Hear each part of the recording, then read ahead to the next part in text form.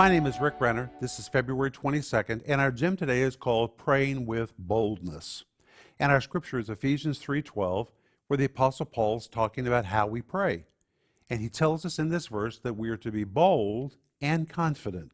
I remember the first time I heard somebody boldly pray. I was very offended by it because I perceived it to be arrogance. I was from a world where we were very humble in the way that we prayed. We were kind of sheepish. But this man was so bold. I'd never heard anyone be so frank when they talked to God, and it kind of took me back. But when you look at the New Testament, you find this word bold or boldness used over and over, and it is the Greek word parousia. And the word parousia really describes a very frank kind of speech. It describes unflinching authority, no shame whatsoever, but to boldly, adamantly ask for what's on your mind. That is the word which is used when the Bible tells us we're to be bold and confident when we pray. We're not bold in ourselves.